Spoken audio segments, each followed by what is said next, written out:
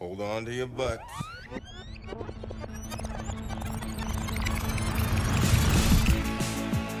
Hello and welcome to episode 81 of the Reviewed Movie Podcast. I am Ivan Kander, and as always, I am joined by my two handsome, debonair co-hosts, Dave Glanz and Mike Morandi. Say hello, gentlemen.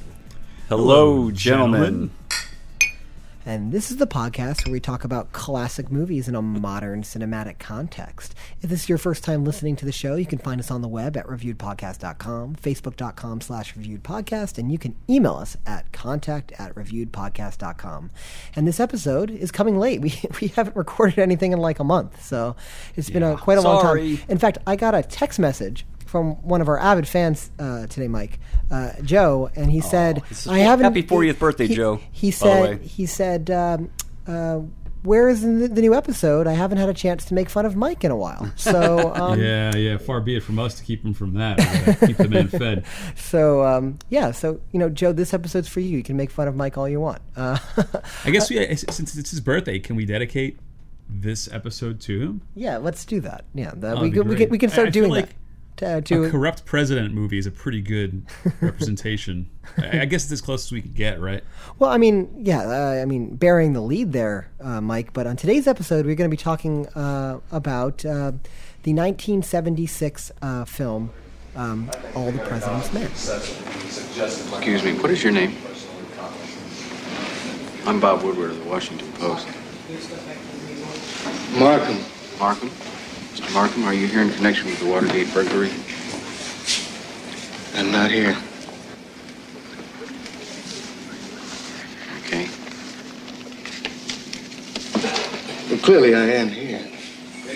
But only as an individual, not as the attorney of record. Who is? Mr. Starkey. Do you have any... Whatever you want, you'll have to get from him. I have nothing more to say. And All the President's Men is we're actually living the sequel of it right now, so that's interesting.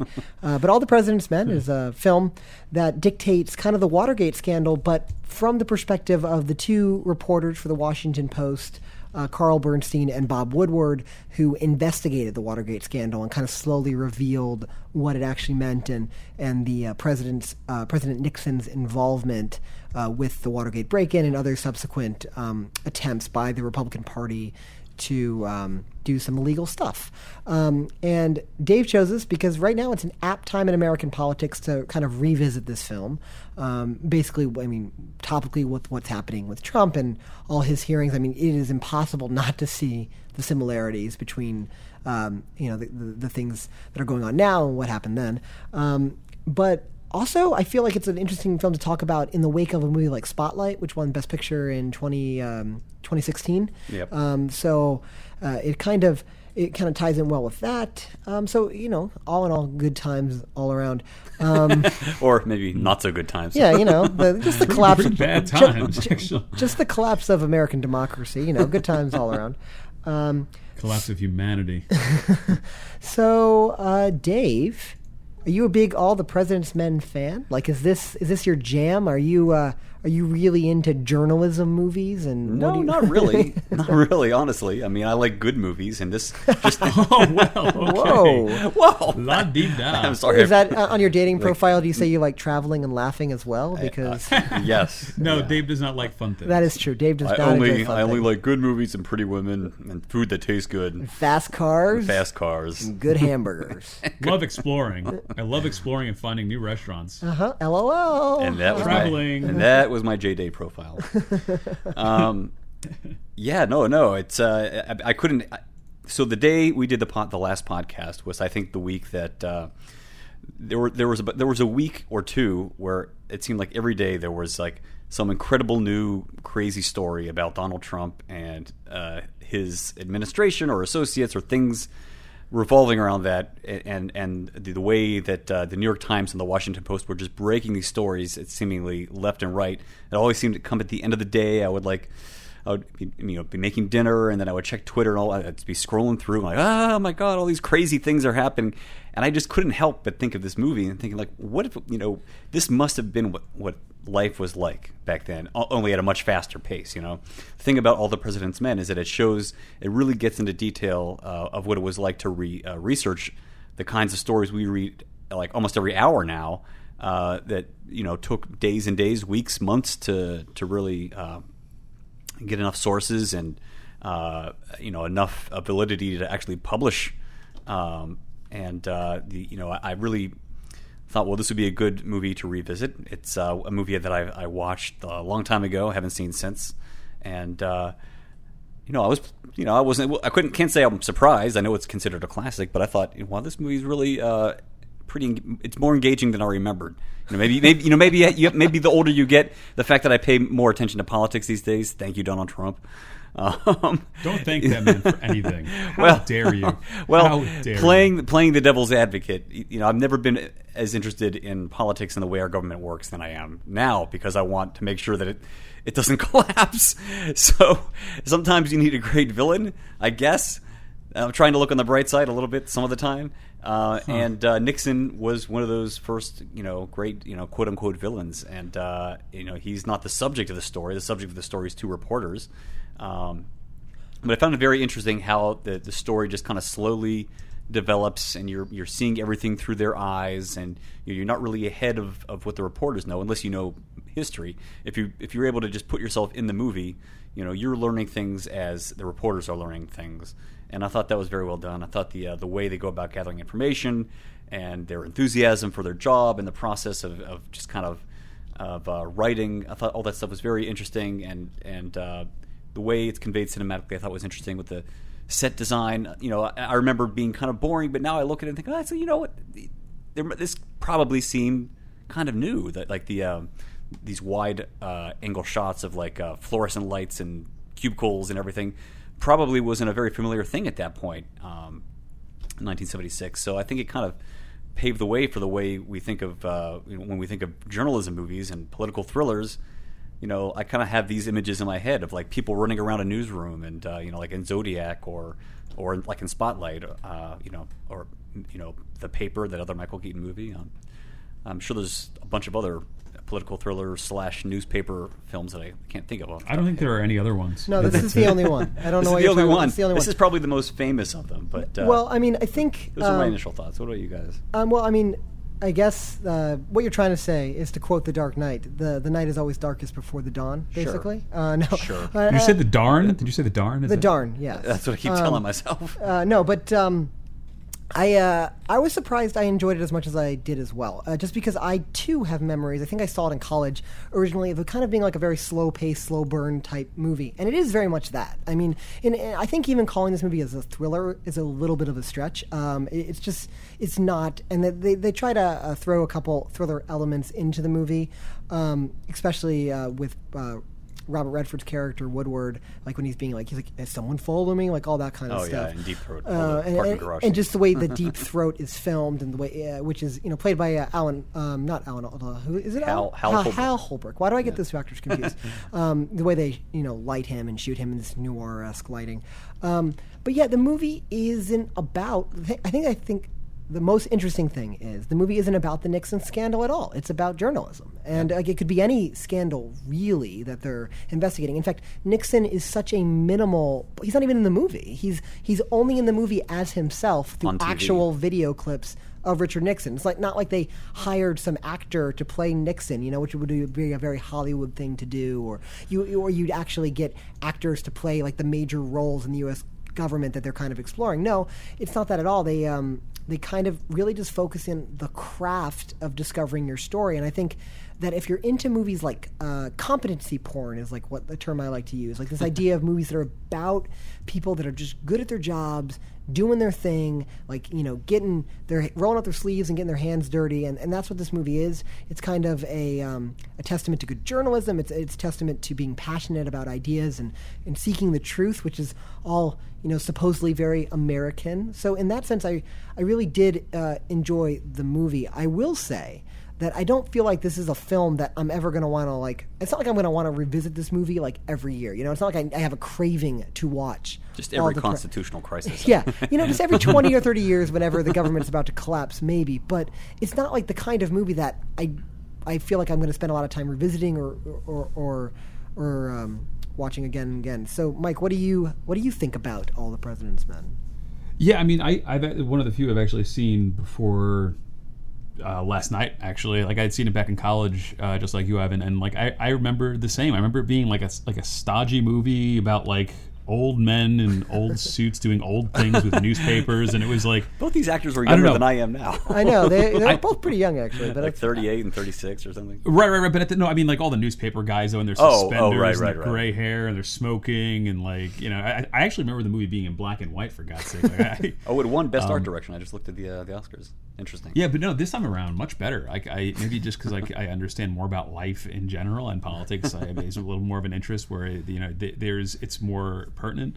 But great performances, I mean, to say the least. And I think there's just a lot of really cool moments that I think they you know, went and they put in like moments that didn't need to, like scenes that did not need to be as long as they were. Like, you know, when you see the, you know, behind the scenes in a newsroom when all the editors are talking about what stories they're going to include, and just like their banter and them busting each other's balls and figuring out what they're going to do and how just really the jargon, seeing them interact, like stuff like that, I think is fantastic.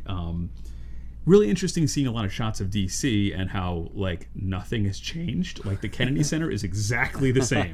Like nothing is different about that. It must have been relatively new at that point. Well, the Kennedy Center is one of those kind of iconic like 70s architecture type things. Like this idea of and this movie is like also besides being competency porn, it's 70s architecture porn. Just like all the buildings have that militaristic Soviet bloc look to it. There's a lot of brutalist architecture, concrete geometry, repeating geometry. Yeah, and that's kind of very much indicative of a lot of the buildings that were being constructed in Washington D.C. in the 70s. And I think the Post is actually still in the same. Is the Post in the same building that it was? I feel like it is. Good question. I feel like it's in the same building, and I've seen the front of that building, and it's just an old like 70s-ish. Looking building, and the newsroom, you know, you mentioned the production design winning an Oscar, and that makes sense to me because and maybe it's more impressive now that I'm a modern viewer watching a movie created about the 1970s, so it's probably less impressive at the time, but you just look at the feel of the way this movie looks, it feels so 70s, like everything about it, from the cars to the clothes to the just the look of the newsroom. And again, that's not impressive if you're making this movie in 1976 when it's about an event that happened in 1972 or 3. But I mean, it's hard not to kind of be wowed by that sense of place when you're watching it now. So yeah, absolutely, yeah. I mean, the parking garage too. That all the different kind of cars that are in there and the style of them are just so raw 70s. And by the way, I feel like every single other parking garage meeting has been drawn from this movie. Like, had they met in anybody? Has anyone met in parking garages before this movie? I feel like this started it off. You know, you see a scene in a parking garage is usually not a good sign for that character. Right. Well, that guy's for somebody. Well, I mean, I guess the question I have is, how does knowing how an historical event plays out affect one's enjoyment of a movie? I mean, and we can talk about that in a general sense, and we can talk about that in a specific sense with this film. But, I mean, we all kind of know what happens with Watergate. I mean, we may not know the specifics of how that case broke. But does the enjoyment of the movie lose anything because you kind of know what's going to happen, or no? Not really, no, because I think it's more, like you said, it's less about the scandal, more about the process. It's about the newspaper. It's about investigative journalism. It's about, you know, the journey of going along and getting the information and seeing how exactly they broke it, how they had to kind of go at it from different angles, where they got stuck, how they got around those roadblocks. I think that is really more where the interest in the story is. So you know how it turns out, but like, do you or I know how the hell they got there? Not really, no. But okay, well, how about this question then?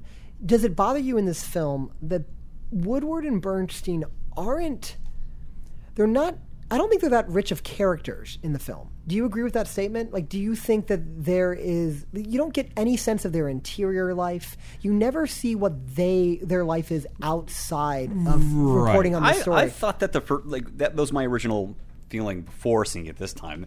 And this time I feel like I got a better grasp on their character just from, you know, I kind of forgot that they were kind of at odds at the beginning, which is kind of a cliche to have like these two, main characters in a movie that kind of like don't like each other, and then they start working together, and then they. I mean, it's pretty thin how they're at odds. It's only just he doesn't like how he proofread his story. It's not like they have. This, I do like that scene I mean? a whole bunch though when he's like, I'm polishing it. And Yeah. he's like, Right. Or even just the way he said, I don't mind what you did. It's how you did it. Like Yeah, their interaction at the beginning is good. And when you say their interior lives, they don't really. There is no scene in any other Like you don't Hollywood see Bob picture. Woodward waking up in his apartment with a bunch of beer bottles. Right. And, And there is no getting scene his- where, like in any Yeah. other movie, like I was reading about these two men, and Bernstein was a bit of a playboy. Like Yeah. if you read his history, he's been married 3 times. He married a model. Yeah. He, so you would think that you would get that kind of sense about him. Like he would be. And I felt like I did get that sense Yeah, this time, that's in especially there the a way little he was bit. very flirtatious with the women he interviewed. At least that's Yeah. the way I took it. He's very. But see, it's interesting because I agree. But it's Dustin Hoffman, and I guess I don't know. I think he. is he too for Jewy me- to be a playboy for you? Is that no, it? come on. He's perfect. I mean, No, I think- he looks the I part think- for sure. I mean, Carl Bernstein, Dustin Hoffman. They don't. You look at pictures from that he looks more like Bernstein than Then- Redford looked like. yeah, because Woodward. Redford is a frickin' Adonis. Like he's like the male Right, yeah, Adonis. yeah. And he's I couldn't playing. help but notice how much Redford looks like Brad Pitt looks now. Yeah, or, for sure. Or maybe 10 years ago. He needed to grow his hair a little bit longer in the back. So I did look them up and be like, how close? Because come on, Redford, come on. I was actually surprised. Like Dustin Hoffman's pretty accurate. I mean, I don't know what you had to do. You had to just do a loose tie and long hair, and you pretty much nailed it. But I still think, like, I don't know. I just maybe because I'm used to The Graduate, or something about Dustin Hoffman is a little bit. I wouldn't say Jewy, Ivan. I would say like just like nervous or quirky or something, like a little bit, But at the same time, I understand that I'm like I could see why he'd be, a ladies' man. I can see he's flirting with women. He's very forward a number of occasions, and you're like, okay, I get it. I could see it. I think I have my own prejudice of seeing him in other roles or seeing roles that he's done.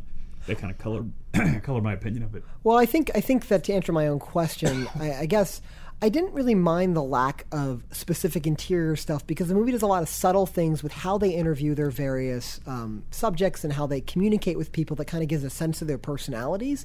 I just feel like it's interesting to see a movie that does, like, if you were to give this script to like a studio nowadays, their notes would be like, "Oh, we don't know anything about these characters," like, or nothing happens really in this movie. And I think it's kind of amazing that over the course of this film, you never see Nixon impeached. You never even get a cathartic end big it moment. just ends. It just ends. It what actually ends in one of my I think the best shot in the whole movie is there's this shot of the TV of Nixon being inaugurated for his second term in the foreground, and they're just heads down typing in this wide shot. It's an amazing, like it's like it could be a poster. It's just such a phenomenal. It says so much. Feels like it ends when it needs to, basically. But I mean, did it bother you that you didn't get like that? Yeah, they won moment like that. It irked me a little bit. Like I No, kind of because wanted that's in line with the way 70s filmmaking was, though. 70s filmmaking was a very, it was bleak and a little bleak. I mean, probably partially due to Watergate and just the Nixon era in general. I feel like in the Vietnam War, I feel like the 70s films had a general dark tone. They weren't afraid of either bittersweet or dark in general endings. Think of the endings of The but I mean, Godfather. you can still provide closure or provide one or two scenes without having it to be overly saccharine or anything like that. And I think I agree with you because I feel like you're going through like so tediously going through every little tiny detail of the whole investigation, and then all of a sudden you're like, oh, by the way, yeah, they got it. Like, well, what the hell? Wait. So what led up to it? They had this big climax. They had this big crisis where they kind of screwed up, and then like, yeah, don't worry about it though. Everything worked out okay. You're good. Well, I think that the key they're trying to point out is a deep. Well, here's the thing that's crazy too. The entire time, Deep Throat knew that Halderman was connected to all this. Like, so Deep Throat could have given them what they needed within the first 5 minutes of the movie, and he doesn't. Which I think is kind of interesting. And also, they don't even show you the break-in. They literally show you. They show you the. Show you some of it at the beginning. They show you. They show you. You see them. You see them in there. They- see the you tape. see Salieri tape on rush the in with door. the gun and say, "Freeze!" You see them being arrested. You mean F. Murray Abraham? Yes. You see them being arrested, but you don't see, like, okay, so again, a different kind of movie about the Watergate scandal would show like the entire heist. Like, it would show like all that, and it doesn't. This movie is so myopically focused on the craft of investigating a story. Like, it's so not about Watergate, which is what I think is so interesting about it. And to kind of play devil's advocate to my whole point about, the movie doesn't give you this moment of catharsis at the end, it's something I also kind of respect as well, because, the 1970s was this time when I think audiences were just more willing to let stuff linger on their mind and do it's amazing to me how we've kind of regressed in cinema from that point. It's almost like movies when they first started out in the 20s and 30s were all about catharsis and about just enjoying the ride, man. The 20s and 30s and silent films, that's all popcorn cinema, right?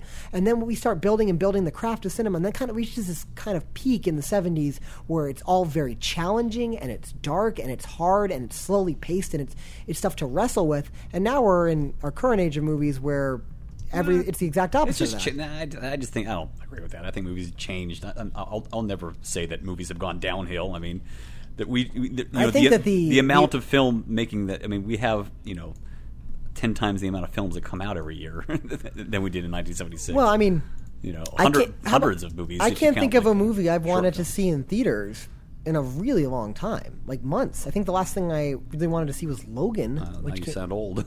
I know, right? I do sound old, but I don't. It's not for. I hear you. It's not for lack of trying.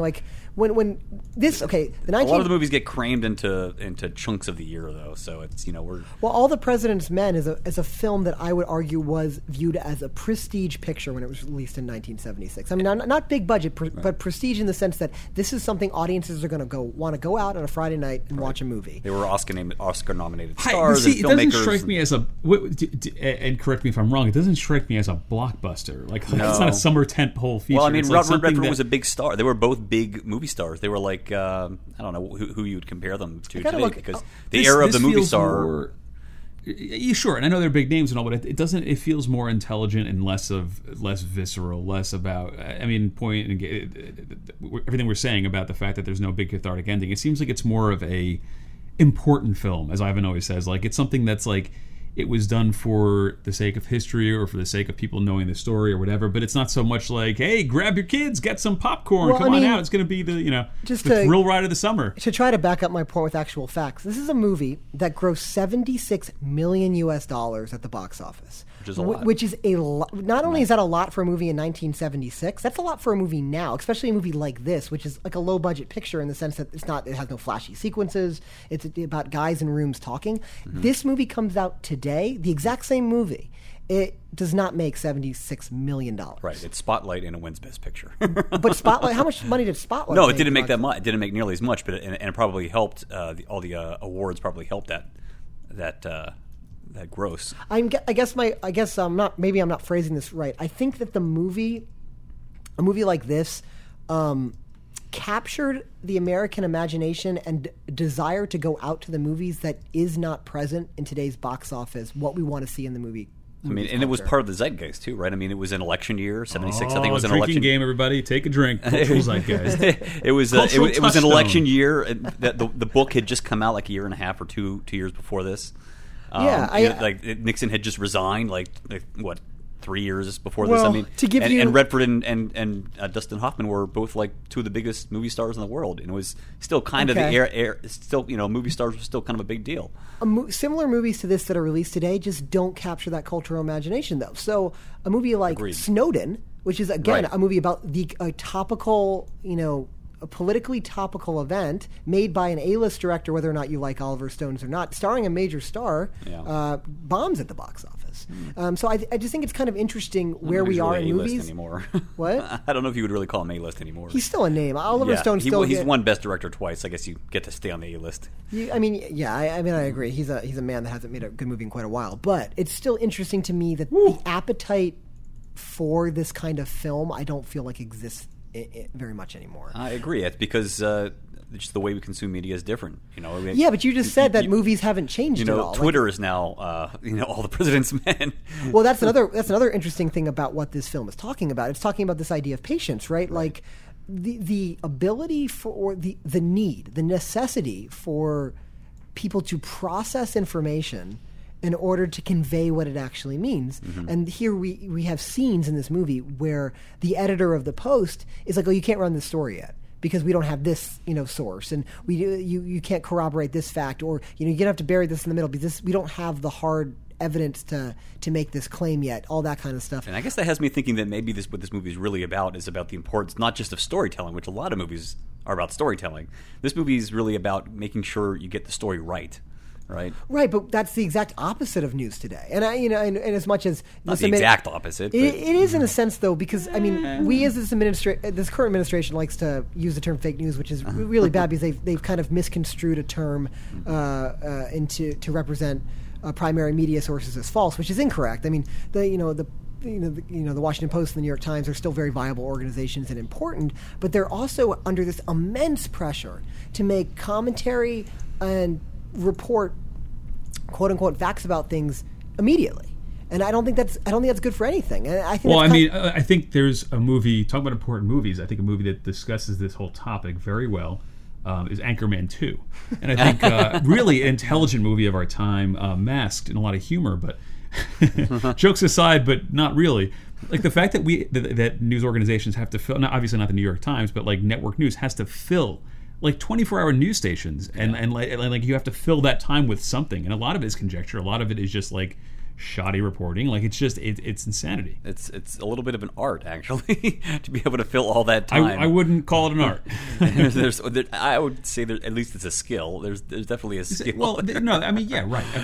Obviously there is. To be able to sit there and just talk idly about things for hours on end. Yeah. Like with sharp spikes in content. Well, now we have even people that I agree with ideologically on Twitter. I feel like everyone quickly the whole goal of Twitter is to make a joke that without any kind of basis on any kind of real knowledge of any situation. I think that's totally true. I think that half the people on Twitter that are making political commentary right now probably don't understand politics very much, and I think that's a problem. Depends on who you're following. I mean, if you're following like New York Times reporters, I think that, or Washington Post reporters, I feel like they do understand politics. I think that a good example, and I'm obviously very progressive in my political leanings, and that's no secret, shocking. Really. Yeah, real shocking, right? But I think that we had this huge news event where Donald Trump, pulls out of the Paris Climate Agreement, right? Which obviously, which is infuriating, and on the surface is really annoying as someone who just symbolically understands why that's a bad thing. But the average person has never read the Paris Climate Agreement, probably couldn't tell you what any form of any actual what is. Can you tell me any of the tenets of the Paris Climate Agreement? No, actually. Exactly, and that's a huge problem because what we do is we as a society. You're talking about it on a micro level. On a macro level, it's the importance and the difficulty of gathering all the nations of the world to agree on saving the planet. But I think it's important. I don't think we as a society, we don't want to do the work that Bernstein and Woodward are doing in this movie, and that's they're reporters. That's their job. But I don't even think a lot of reporters. I don't think a lot of reporters are doing that. I mean, that should be everyone's job. A lot of it on both sides, people are But you can only consume. Spits it out to them, and they read that soundbite or that headline. Sometimes, most of the time, people aren't even reading articles anymore. They're just reading headlines and then drawing conclusions from headlines. Exactly, and they consider themselves informed. I think that I think that I'm not saying that you have to be well versed on every. That's impossible to do. But if you're going to at least have a feeling about a subject, you should at least read more than the headline. I guess is my point. I agree. And that's a big problem. Is we like feeling like we know what's going on, but very few of us actually know what's going on. Right, and I mean, it's a little bit of an impossibility, though. Like, you can only consume so much information. You have to be able to live your life and stay sane. Well, that's the problem. Reporters, this is their job. Like, this is he's put on this story. That's his job, Like I wouldn't ask Carl Bernstein to understand like how to keyframe in Adobe After Effects, Like I would. Like, you know what? If he wanted to do a story about it, he should learn how to do that. Let me tell you. Exactly.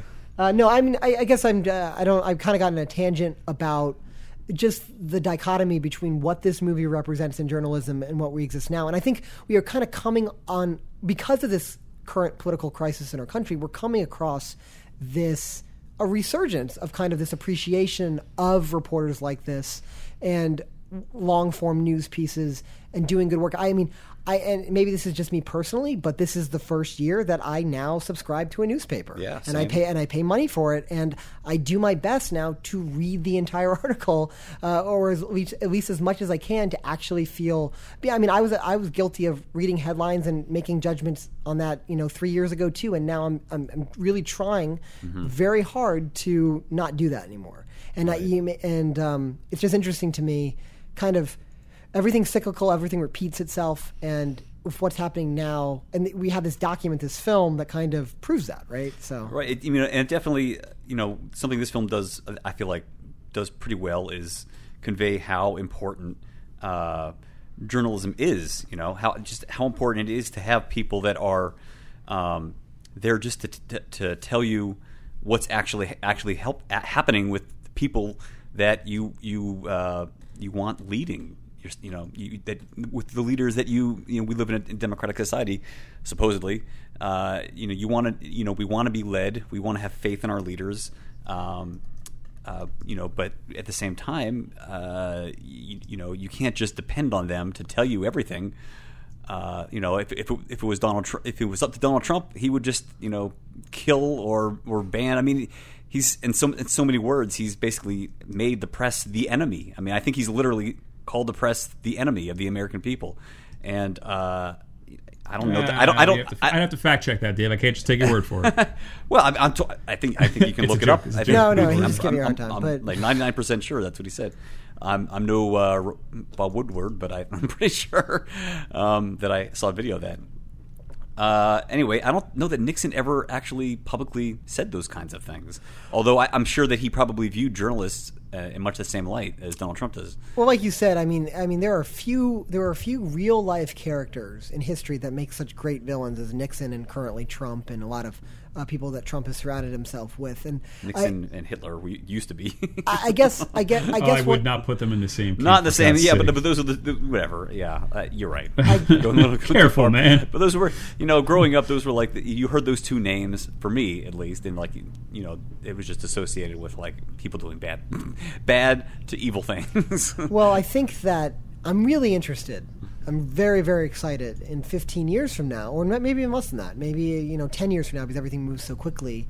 We're going to be watching a movie about the 2016 presidential election. I guarantee it. It's going to happen. And I'm not going to be able to watch it because it's different now, because we're living it in a way that people in the 70s Do you think this movie was painful for people that were living in, as the Watergate scandal was breaking and all that? Do you think this movie, like you said, had that same kind of feeling? It's a question for someone from that generation. Can we get like your dad to answer that question? I would be interested to hear what my parents had to say about this. Because... And maybe it's because All the President's Men, again, isn't very focused on the political machinations. Like, it's not about that. It's not a referendum on Nixon at all. Which I think is interesting, and it's a tribute to reporters and doing things. A little bit of a buddy cop story in a way. Okay, so let's go back to. Did you guys all see Spotlight? Out of curiosity, yes, I haven't. No. Okay, well, I'll keep this brief then. No spoilers. Did you what were your thoughts on Spotlight? Do you think it's as good as this film? Well, I don't know. I mean, I thought it was very, very good. So I don't know. Ask me in like another 20. Well, here's the. I guess kind of. I'm trying to. I remember it being. I mean, it would be hard for me to argue that one is better than the other, except for the fact that All the President's Men, was one of the first of its kind and nominated for. Its reputation has stayed pretty solid over the past 40 years. Right. So. Well, I guess my larger point is that I'm trying to decipher this in my mind as well. I didn't think Spotlight was all that great. I thought it was kind of mediocre. I just thought it was fine. I didn't think it was bad or anything. I thought it was fine. I thought I watched it, and I think my reaction was, "Oh, that was a movie." But I don't feel that way about All the President's Men, and because the movies follow a very similar template, I'm kind of trying to figure out why that is. And I guess you guys can't answer that question for me. Well, so. I mean, one thing that Spotlight did a little differently is it had more reporters that were kind of on their own, as opposed to two guys working together to kind of, I guess, and there are a lot of scenes of them separate too, but it felt like it was more about this team up, as opposed to in Spotlight it was about like let's gathering the facts all over the place, and it felt like broader. I feel like it took place over a longer period of time, if I'm not mistaken. Right. Yeah, I'm just trying to figure out. I guess I'm very curious if in 10 years, in 15 years from now, will Spotlight be remembered as a great Best Picture winner or just a movie? You know what? You could look at it this way: like All the President's Men was kind of the beginning of modern journalism, and Spotlight's kind of like the end of showing the death of newspapers. Yeah, essentially. I mean, at least the transition, the rise of BuzzFeed, at least the transitioning into a different era, because now you could say that journalism is in a resurgence now. I mean, with like you said, you're subscribing to a newspaper. We were already subscribing to the New York Times, but we subscribe to the Washington Post, and I think it's important to pay for things that you value, and journalism is something that I value now more than almost anything, I would say, as far as things that I consume. So. Like food, you mean? Yeah, well, I think it's important to pay for food too. You don't know what you're going to get if you don't pay for it. I've been stealing food for the past 5 years. I don't know what you're talking about. You buy your own food, Dave? Well, yeah, whatever. I think Spotlight makes that an issue, though. Like they actually, they'll show like I haven't seen it since it first came out, but a year and a half ago. But I do remember there being the feeling that print was dying and digital was, the internet was taking over. I think the actual story of Spotlight takes place in the early 2000s. Is that right?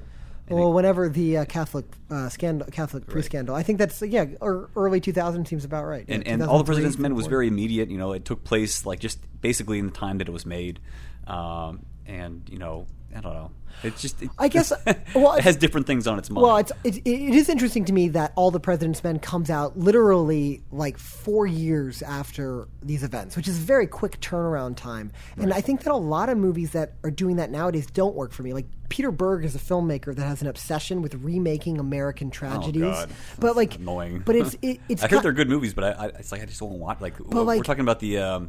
Deepwater Horizon and Patriots Day. Yeah, I haven't seen either one. These are movies that are about events that are very much, ripped from the headlines. And I don't understand why. Too soon. But why was All the President's Men not too soon? I guess is the question. I don't know. There wasn't a lot of death. I mean, again, I think it's not about specifically about that scandal. It's about two people. Specifically, again, it's about investigative journalism, not specifically about the scandals itself. Now, yes, obviously it plays a major part, but I think because the focus is shifted, you're not looking at everything that's happening inside his cabinet, Nixon's cabinet, or in the break-in, or who's involved there. Like, it's not about that. It's not, and Mark not Wahlberg remaking the isn't playing scandal. Bob Woodward, so that helps. Right. But. Yeah. I mean, I think that I feel like those two movies that you just mentioned, to me, they felt a little icky. I haven't seen them, so I can't really. What felt icky about them? It felt like they were exploiting tragedies a little bit, to make like a rah-rah Michael Bay type American hero type story. And this is obviously not. This is not. This is like just a recounting of what it was like to actually uncover a story, and about the importance of journalism. And I understand that, okay, so you could argue that like Deepwater Horizon is probably about the importance of kind of blue collar workers doing their job to save lives in an fighting in an against an evil right. capitalist organization type thing. Right. But you're saying like it feels like it's a little bit more like tugging on the heartstrings, a little bit more like trying to get you instead of saying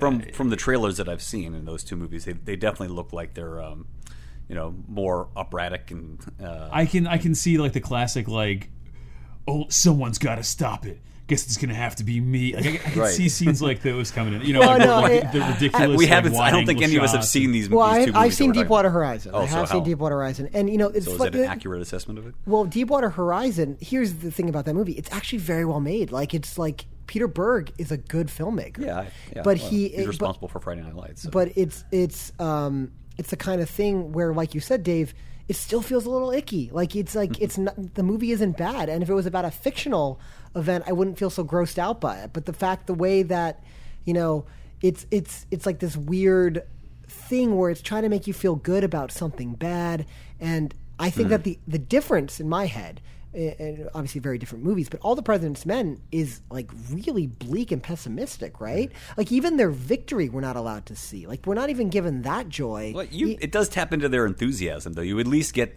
the joy of this of putting the story together a little bit, I would say. I guess, and there also is this joy of like this idea of two amateur reporters that no one believed could do it ended up bringing down the entire like administration and the entire infrastructure of the executive branch of the government, and that is compelling. But none of those notes are played loudly, is what I guess I'm trying to say. And I think that's really well done. It's not they're not painted in this glory. You don't have that shot of them like getting honored or anything like that. It's just kind of like they did this thing. This is how it happened, and that's it. There's no moment in the new, like in any other movie, there would be a scene where everyone in the newsroom would stand, give them a standing ovation, slow clapping. Right, slow clap. The editor would come in and start a slow clap, and then like the Metro department and that sassy lady, the receptionist at the front of the paper, would join in, and everyone like that would have been the movie. And you never maybe the climax, or at least that's the bad version of this movie. But the climactic shot is them typing alone in cubicles in a disgusting 70s building as the man. Disgusting. As the man, I don't like fluorescent lighting either. As the man they're trying to bring down is taking the oath of office for the most powerful position in the free world. And I think that is saying something about 70s cinema, and it's saying a lot about like just why this movie is different and why I guess it kind of holds up, so to speak. Final point of topic I wanted to bring up, and we can talk about other things, but on my little notebook I got here, it is He's got a notebook. I want to talk about the year words. 1976, which is a very contentious year at the Oscars because it's a year that Rocky wins Best Picture, right? And it's going up against this film, and it's going up against Taxi Driver, and Network, right? So 1970s, 4 honest-to-goodness classics, all competing. So, and a lot of cinephiles hate the fact that Rocky wins Best Picture here. How do you feel about that, Dave? Being the pretentious film snob you are. I don't typically answer carefully. It's rare for me to get It's rare for me to get mad about Best Picture winners, at least not at this point in my life. I think in the 70s it means more, but maybe. maybe. Like you said, there's less movies. There is. It's not like Rocky won Best Picture and then Robert Redford and Dustin Hoffman, their careers tanked or anything. They were fine. And so was Sidney Lumet, who made Sidney Lumet, Lumet or Lumet. Lumet? He went on to make Lumet. at least Sidney Lumet. At least half dozen other decent films, I would say. And Scorsese, he's doing Scorsese, okay. I think I've heard of Scorsese. He did okay after Taxi Driver. So who really cares? I mean, Rocky winning Best Picture feels right for the movie Rocky, I would say. It's an underdog movie. It's about an underdog guy. We haven't talked about Rocky on this podcast, but Oh, you mean my favorite movie of all time? Yeah. Uh-huh. Your favorite movie of all time, and so I would never. I would never take that from somebody. I would, take the joy of Rocky winning Best Picture. Well, I do think that said, I do wish Stallone had gone on to he was touted as like the De Niro of the same vein of. Let me phrase the question a different way. You're given that Oscar ballot. You are a multiple Academy Award winner. You're going to vote on the Academy Awards. You're putting your ballot in. Which movie do you cast your vote for? Personally, I would give it to Network. Oh, Network over Taxi Driver. Network over Taxi Driver. Interesting. Yeah. But I mean, hey, it's a toss-up for me. I mean, it's like, it's like they're all like almost 5-star movies in my opinion. So it's hard for me to choose from.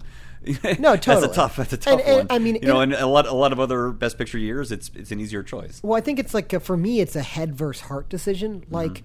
I mean, intellectually, Rocky is not the best picture there in terms of like what it's saying about.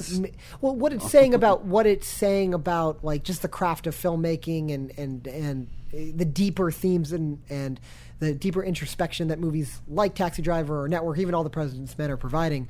But goddamn, Rocky just gets me in a way, and I think that's really interesting how movies can affect you on different ways. There's the cerebral way that movies affect you, and then there's the emotional way. Right. And for me, more often than not, the movies I love because they grab the emotional side of me, not the intellectual side of me. So yeah, that's usually where I fall to.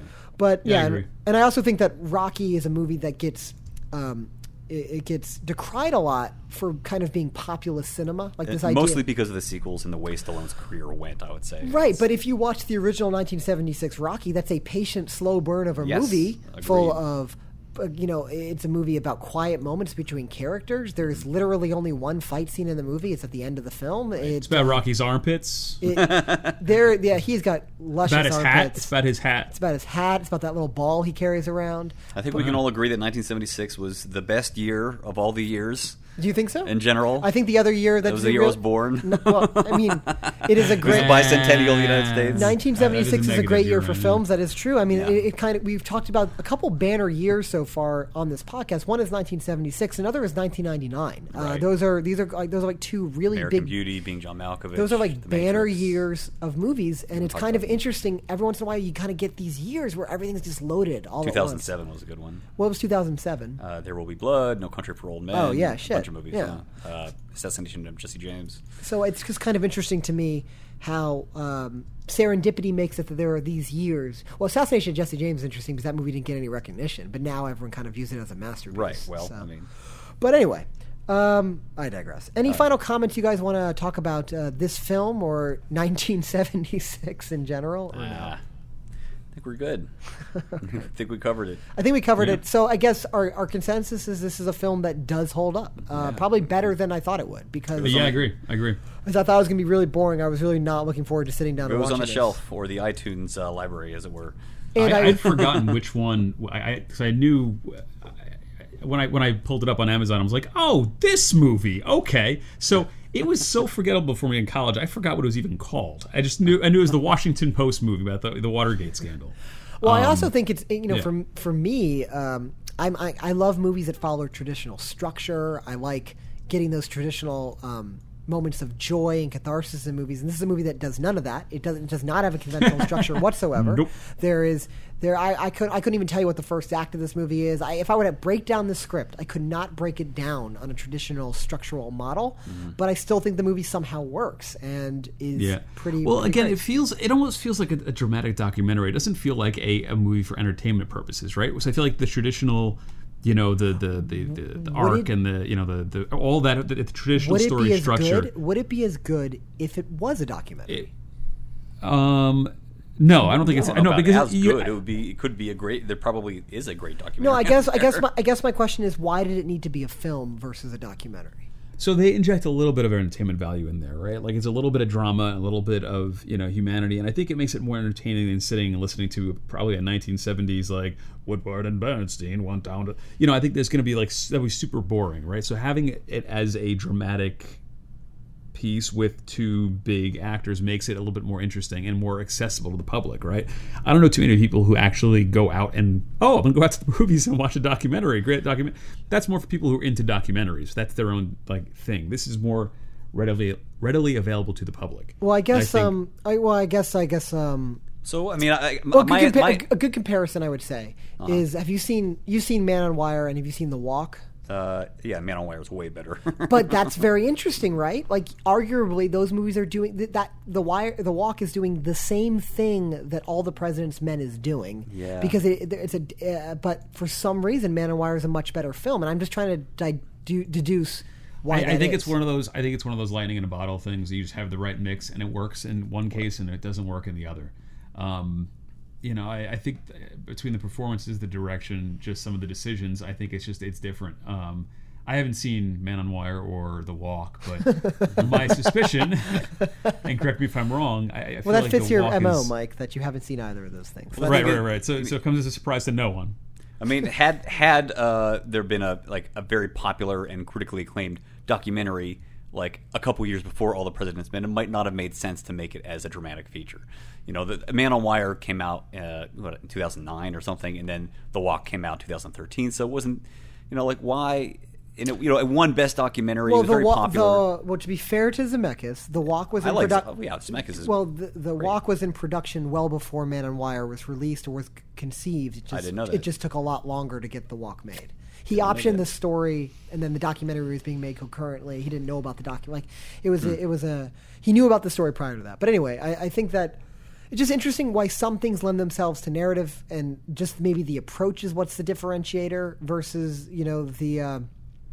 like versus the medium of how that story is told. And like Mike said, so much of entertainment. I think what I've learned about watching the movies for the show is so much of entertainment is just capturing lightning in a bottle. Like really good things, if you try to dissect why everything works, it kind of falls apart as a logic argument because it all ends up being, well, just things ended up working out where the right people were working on that particular thing at that time. So I think all the President's Men is indicative of that. It's not something you can plan. It happens, and you know it's a mix of the actors, it's a mix of the director. It's just the way everything kind of works together, and it works or it doesn't. You know, I feel like that's true of like anything in life.